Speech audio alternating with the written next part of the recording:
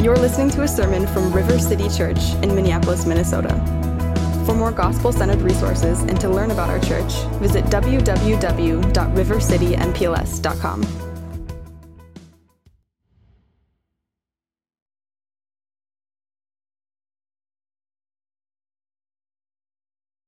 Okay, well, thanks for taking some time to greet one another. If you want to head to your seats, we'll begin. If you want to open to Luke chapter 4, that's where we'll be today. Luke chapter 4, verses 1 through 14. If you're using one of the hardback black Bibles in the back, you're on page 859. And if you don't own a Bible or you need one, feel free to take one of those with you today. This is our gift to you. We want to have God's Word in our hand as we hear it preached, and so we want to provide those and encourage you to use them. So feel free to grab one of those. My name is Jeremy. I'm one of the pastors here at River City Church, and I'm so glad that you've joined us this afternoon. And today we're going to continue our series called Tired of Being Tired, Embracing the Rhythms of Jesus in an Age of Distraction. We started the series last week, and I argued that as we follow Jesus, we don't just want to learn from his way or learn from his words, his teaching, and we don't just want to receive his works, but we want to actually follow in his ways. Our desire in this series is to learn the ways of Jesus. And in our passage, we're going to see how Jesus combats the lies that we are so often tempted to believe, lies that the evil one wants us to believe. And one of the greatest dangers in the world, sometimes it's the most dangerous because we don't always expect it, but one of the greatest dangers in the world are the lies that we believe about our identity. And Jesus experienced this very danger himself in his own ministry, and we're going to see how he responds to that today. So Luke chapter 4, verses 1 through 14. Again, if you're using one of those pew Bibles, page 859. I'll read and you can follow along. The words will also be on the screen behind me. This is what God's word says. And Jesus, full of the Holy Spirit, returned from the Jordan and was led by the Spirit in the wilderness for 40 days, being tempted by the devil. And he ate nothing during those days, and when they were ended, he was hungry. The devil said to him, "If you are the Son of God, command this stone to become bread." And Jesus answered him, "It is written, man shall not live by bread alone." And the devil took him up and showed him all the kingdoms of the world in a moment of time, and said to him, "To you I will give all this authority and their glory, for it has been delivered to me, and I give it to whom I will. If you then will worship me, it will all be yours." And Jesus answered him, "It is written, you shall worship the Lord your God, and him alone shall you serve." And he took him to Jerusalem and set him on the pinnacle of the temple and said to him, "If you are the Son of God, throw yourself down from here. For it is written, he will command his angels concerning you to guard you, and on their hands they will bear you up, lest you strike your foot against a stone." And Jesus answered him, "It is said, you shall not put the Lord your God to the test." And when the devil had ended every temptation and departed from him until an opportune time. And Jesus returned in the power of the Spirit to Galilee, and a report about him went through all the surrounding country. This is the word of the Lord. Father, we thank you for your word. We thank you for the gift it is to us, your people. We know that the flower fades, the grass withers, but your word will stand forever. And so as we open our Bibles this afternoon, we ask for your help. Would you open our eyes by the power of your Spirit that we might behold the wondrous things that are found here in your word? And we pray this in Jesus' name. Amen. In 2018, a video went viral. It began in Russia and went to Eastern Europe and then to Western Europe and even into the United States. It was completely viral, but it was also a complete hoax. The woman who was in the video, she claimed to be protesting against men who took up too much room on the subway, something that's apparently known as manspreading. And so she said she had this bottle of water mixed with bleach, and she walked up to these men in the video and poured water on their pants. And she said she only had enough bleach to leave a stain, not enough to do any damage. And she, as expected, enraged a lot of people in various ways. Now, again, this video, as it came out, was a lie. Turns out that all these victims were actually actors. They were paid to do this. And the point, it was actually produced by the Kremlin, and the point was actually to enrage these differences that already existed within society. For those who were feminists, it enraged them, it galvanized them to say, yes, she should be doing this and fighting for our cause. For those who were anti-feminists, which was really the Kremlin's objective, it rallied them to the Kremlin's cause to try and root out and fight against any sort of Western feminist liberal advocacy. Now, the reason that I say this is because it had such a significant impact, and it was all based on a lie. It was a lie, of course, that pushed upon pre-existing fractures within society, and in many ways, this is the way that the evil one wants to tempt us.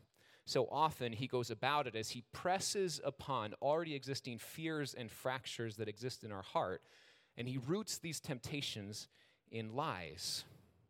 Here's the primary message of our sermon this afternoon. Beneath every temptation is a lie about our identity. So we need to know who we are in Christ. Beneath every temptation is a lie about our identity, and so we need to know who we are in Christ. And we're going to go about this. This is our outline this afternoon. First, beneath every temptation is a lie. Second, beneath every temptation is one of three core lies. And third, we combat these lies by rehearsing our identity. So we'll begin with point number one, beneath every temptation is a lie. Our passage here begins with Jesus going out into the wilderness, led by the Spirit. He's alone there in the wilderness. He's hungry, and the devil comes to him and says, if you are the Son of God. What a powerful two-letter word that is, if. And it is where the lie begins. At its core, this is a temptation meant to lead Jesus to question his identity as the Son of God. If you are the Son of God, the devil begins, then prove it. Solve your hunger problems. Turn that bread into stone. Aren't you the Lord of all creation after all? Satisfy your hunger and your appetite. This is not primarily a temptation to eat, though. It is a temptation rooted deeper in Christ's identity. This was also true of the very first temptation in the history of the world. In Genesis 3, after God created everything good and beautiful, the pinnacle of his creation, humanity lived in perfect harmony with God and with all of creation, and into the garden Satan comes as a serpent with a lie, causing Adam and Eve to question their identity as part of God's creation and God's intent for his creation. And here's what the devil says in Genesis 3:1. Did God actually say, you shall not eat of any tree in the garden? Now, this is not what God said at all, of course. He did not say they couldn't eat from any tree, just one single tree. Adam and Eve lived in a world of yes with one single no, and Satan begins to turn God's intentions around with a lie. Now, I'm not going to walk through the entire scene in Genesis 3, but the dialogue does continue between Satan and Eve, and eventually Satan tempts Eve to believe that God did not actually have her best in mind, and that if she ate from the tree, she would become like God. And so she gave in to this temptation rooted in a lie, and the rebellion of creation had begun. Jesus came to undo that sin. And in contrast to Adam and Eve in the garden, Jesus right now was in physical weakness and hunger. Adam and Eve had everything they could need in the garden. Jesus lacked nearly every good thing in the wilderness, but Jesus was not weak because Jesus was confident in his true identity. He knew who he was. Right before the wilderness temptation of Luke chapter 4 is Jesus' baptism in Luke chapter 3. And it says that as Jesus was baptized, the Holy Spirit descends like a dove, and a voice comes from heaven. This is God the Father saying, "This is my Son, in whom I am well pleased." Jesus goes into the wilderness just having heard the affirmation of his heavenly Father, telling him that he is his Son. And Satan tries to attack this core identity. Here's why this matters for us. Because Satan will tempt us by lying to us about our identity as well. He did it in the garden. He does it in this passage with Jesus, and he'll do it with you and with me. This is expressed in all sorts of ways. Simple lies at times that will lead us to selfishness toward others, or at times big and deep lies that will leave us paralyzed in self-hatred. And here for me, here's a lie that I have believed far too often, that comfort and control is what I need most in my home. And when my children then violate the sanctity of my peace and my quiet, then I believe the lie that I can violate the sanctity of their dignity as image bearers of God and respond harshly to them to regain control and comfort again. In these moments, there are fundamental lies that I have started to believe about myself and about God and about the way this world operates, that I deserve comfort and so I should not be inconvenienced, that I deserve control and I should be listened to, that my children do not deserve my patience and my grace because they didn't listen and obey immediately. And the reality is this is a wicked way to live. This is not how I want to see the world. This is a lie that I have been trying to undo in my mind for years. But I'm tempted to believe these lies far more often than I care to admit. And where I so often fail, Jesus resisted the temptation of the devil. The Bible tells us in Hebrews that Jesus was tempted in every way that we are, yet without sin. Jesus was able to resist the temptation because he knew his true identity. He was confident in what God had said about who he was. He was God's beloved son. Jesus didn't need to prove anything to Satan. He knew who he was.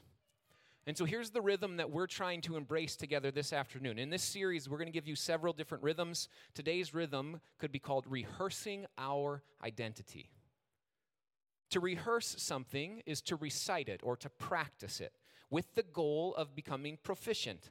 Our worship team just led us so wonderfully in singing earlier, and in order to do that, they rehearsed before today. Today was not the first time that they saw that music. If it was, we probably would have noticed, and they would have been terrified up there. And I know this because my wife was playing the violin, and over the past few weeks, she has taken out her violin and she has practiced. If we rehearse something enough, then it becomes familiar. We develop muscle memory around it. It becomes part of us. If you want to resist the temptation that comes from lies about your identity, then you also need to develop the rhythm of rehearsing your true identity to yourself. Jesus resisted the devil because he knew who he was. It's not like he got out to the wilderness and then was all of a sudden like, who am I? Is what Satan's saying right now true or not true? He knew who he was. This was firmly established in him long before the wilderness. You cannot wait until you're confronted with the lie, or you'll be powerless to resist the temptation. Now, if our first point is that beneath every lie or every temptation is a lie, then point number 2 is that beneath every temptation is one of 3 core lies. Satan attacks Jesus in 3 different ways in our passage. And in each one of them, we see one of the core lies that is common to all of humanity. And we could summarize these 3 core temptations with three different words: appetite, ambition, or approval. Now, before we go any further, I should add that I did not come up with this delineation. Okay, I'm not creative enough to come up with that. That came from someone else. I actually learned it first from Shane Stacy, who happens to be here today. So I don't know, Shane, if you want to come and finish, we can trade spots. Shane got it from author and teacher Dave Rhodes, and so just to share with you, I didn't come up with this, but it's massively helpful in my life. I want to share it with you. So appetite. The first temptation from Jesus is about appetite. Satan begins, if you are the Son of God, then satisfy your appetite by turning these stones into bread. If Jesus is God's Son, then he should not have to suffer hunger and want. This is the devil's reasoning. The temptation of appetite is a temptation of need and satisfaction. If I have a need in me, then it should be satisfied. And if it's not, then something is wrong with God or something is wrong with me. This is the way the thinking goes.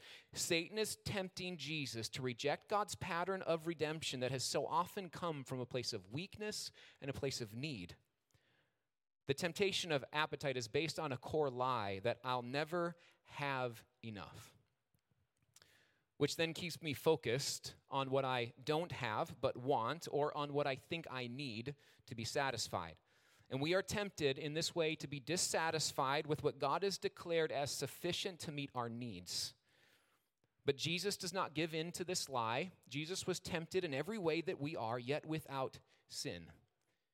The second temptation of Jesus is one of ambition. It's seen in verses 5 through 8 in our passage. The devil shows Jesus all of the kingdoms of the world in a moment of time, and then Satan says that he has the ability to give all their authority and their glory to Jesus. Now, Jesus doesn't dispute this point.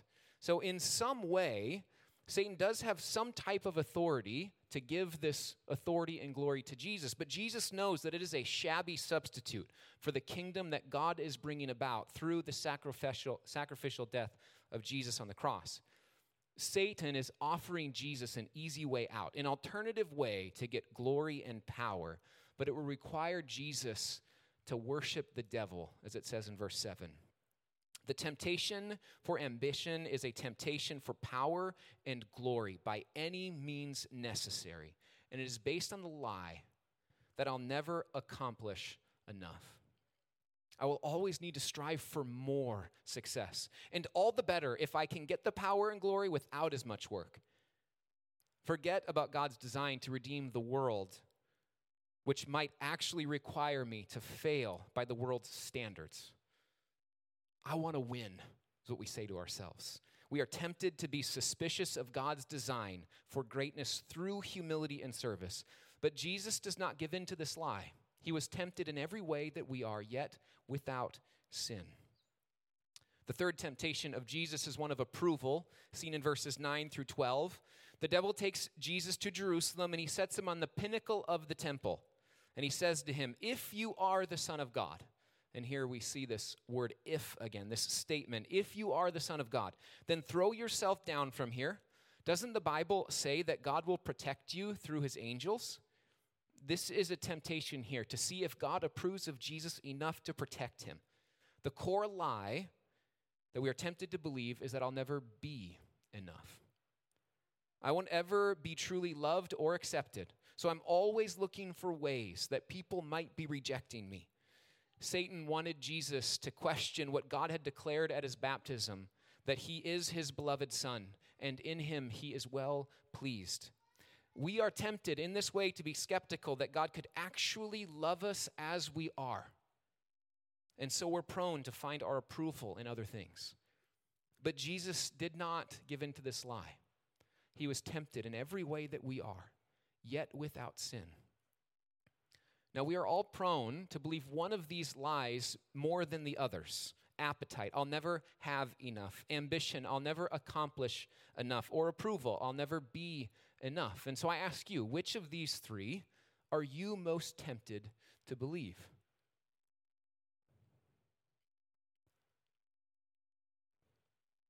And the reality is that we're not only tempted by just one, but our temptations multiply themselves. Because so often we multiply our brokenness by medicating the first issue with a secondary issue. And I can illustrate this from my own life. I am most tempted to believe the approval lie. That's what I feel most deeply in the core of me, that I'll never be enough. I struggle to believe God's promise that he loves me through Christ. And this started long before I ever knew Jesus as my Savior. Somewhere in my childhood, I had internalized the lie that I could not be vulnerable, that I was not loved apart from the approval of others. One of the most vivid memories I have from my childhood was when I was 12 years old. My younger sister had just died from a firearm accident. She was 6 years old. I was 12, and I remember sitting in the very front pew of the church at the funeral. And we're nearing the end of the funeral, and I leaned into my dad for comfort. And I remember feeling uncomfortable and insecure. Somewhere along the line, by the age of 12, I had internalized this idea that I could not be vulnerable in my father's arms, and that it was not okay for me, it was not safe for me as a 12-year-old to grieve at the death of my sister. That's a lie that I've been healing from for over 2 decades. And my initial response was to medicate that lie with another one, which was through ambition. I thought I could conquer that through ambition. I was a fairly capable young man, so I pursued every accomplishment I could. And I did a lot of things in high school. As a result, I actually entered this statewide competition my senior year to see who was the most accomplished high school senior in the entire state of Minnesota in the areas of arts and academics and athletics. And so we wrote down everything we had done, and we gave these speeches. We went to this competition. I got second in the entire state of Minnesota for all these accomplishments I had done. But through it all, I was never satisfied. It never satisfied the lie. I could never accomplish enough to overcome the lie that I would never be enough. And it wasn't just a teenage Jeremy problem, right? They don't just go away. This pattern still exists. I even felt it just this past week. Now, by God's grace, I've learned to identify it quicker. I've learned to rehearse my identity, to conquer that lie with the reality of the gospel, but it still exists in me, and it exists in each of you in one way or another. You have to learn your own patterns, rooted in one of these 3 lies, that you'll never be enough, have enough, or accomplish enough. But let's remember, Jesus was tempted in every way that we are, yet without sin. See, we're not helpless in this. There is hope. And so we come to the 3rd point. We combat these lies by rehearsing our identity. How did Jesus respond to the devil at each temptation? He quotes God's word back to him. Jesus knew who he was, and he knew his place in the grand story of redemption that God was unfolding as revealed in God's word. And that didn't just happen on the spot. As we said earlier, he rehearsed it. There was repetition, there was reminders, there was a rehearsal of the true story. He knew who he was. And what Jesus resisted personally in the desert determined the power with which he then lived in his ministry. And what Jesus defeated permanently on the cross determines the power with which we live these lives as his followers. Because at the cross, Jesus experienced the curse for all of our brokenness and all of our sins so that we today can walk in blessing and peace and freedom. In regards to approval, Jesus became rejected at the cross so that we could become fully accepted. He was rejected by those whom he came to save, and he became sin on our behalf so that we could be made right before God. As a result, God has adopted us as sons and daughters. God has proven his commitment to us, killing our need for approval. And as a result, we have a new identity as family. So we can freely love others like family because we have all the acceptance we could ever need in our loving God and Father, rendering the approval or the rejection of others as powerless. Now, with regard to ambition, Jesus became weak so that we could become strong. He was crushed for our sin, and in his wounds we have been healed. The same Spirit that empowered Christ and raised him from the dead now lives in us, and we are empowered to live as witnesses in this world, ministers of his reconciliation, without a need to make a name for ourselves, because we worship the only one who is worthy to be praised. So we proclaim the good news about Jesus. That's where our ambition goes. Now, with regard to our appetites, Jesus became needy so that we could become fully satisfied. He became poor so that in him we could have all that we truly need.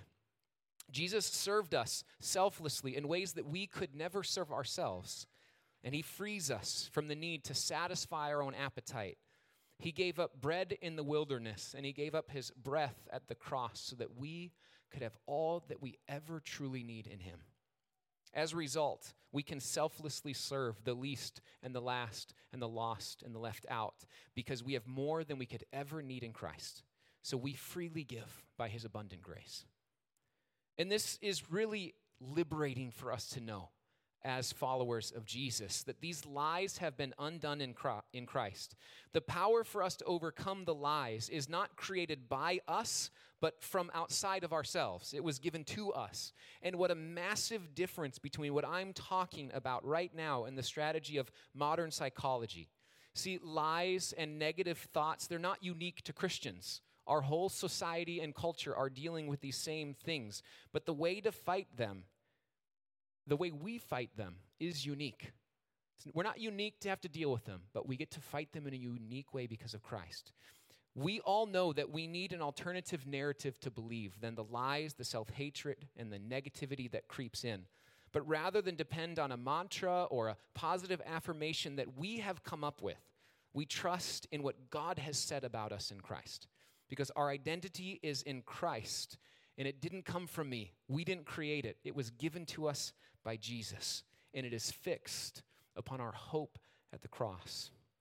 And so our work is to rehearse this identity, to remind ourselves, to proactively rehearse it so it becomes so familiar to us, so ingrained in who we are and the way we see the world that we build up this muscle memory until our true identity becomes the way through which we see the world. And then when the devil comes to us with a lie, we're ready with the truth about who we are in Christ. One way to do this is to memorize and rehearse Bible passages that are rich in gospel clarity. Rather than believe the lie that you do not have all that you need, you can arm yourself with 2 Corinthians 8, verse 9. For you know the grace of our Lord Jesus Christ, that though he was rich, yet for our sake he became poor, so that you by his poverty might become rich. Jesus became poor so that we could have all that we would ever need in him. Start to collect Bible passages that are rich in gospel clarity and rehearse them to yourselves. Or you can also collect prayers and memorize them and repeat them and pray through even the words that you might write down and memorize or you get from others. Or you can find some simple liturgies that will help remind you of the gospel. Now, liturgy can sound like a scary word, but it's really not a scary word. It just means an intentional pattern, usually repeated, that helps to lead us in worship. This is something our family has tried to do together, and we borrowed a great bedtime liturgy that we got from author Justin Whitmel Early. As I'm tucking my kids into bed, I pull them close. Sometimes I hug them. Sometimes I grab their face and look them in the eyes, and I want to remind them of the love of the Father. I want them to know that they can be in the arms of their Father, to be vulnerable, to receive love, and that this is a safe place. I want to be a picture of the Heavenly Father's love for them and undo the lies that I've believed. And so I begin with this simple question I ask, do you know that I love you? And they've learned to say, yes. Do you know that I love you even when you do bad things? And they say, yes. And so I ask, do you know that I love you when you do good things? And they say, yes. And I say, who else loves you like that? God does. And I say, does he love you better than we do? And they say, yes. I say, then rest in that love tonight. In this simple pattern, this little gospel liturgy, we're rehearsing our identity with them, reminding them of God's love for them in Christ. We want them to know who they are, that they do not need to submit to the lie of never being, doing, or having enough. They have all that they need in their Father's love. And through this liturgy, the reality is for me and Megan, we have been shaped by this. It's a rehearsal of our identity, that even though I was 12 and didn't feel safe to grieve in my Father's arms, at 37, I'm safe in my Father's arms. This was highly evident for me how much I need this. When one night I was walking out of the room and Jack called me back in. And he said, Dad, do you know that I love you? And I said, yes. He said, do you know that I love you even when you do bad things? And I said, yes. Do you know that I love you when you do good things? Yes. And then he asked me, he said, who else loves you like that? God does. God loves me like that. And he said, rest in his love. And I did. I rested in his love that night. We need these gospel reminders because the reality is, beneath every temptation is a lie about who you are. And so we need to know who we are in Christ.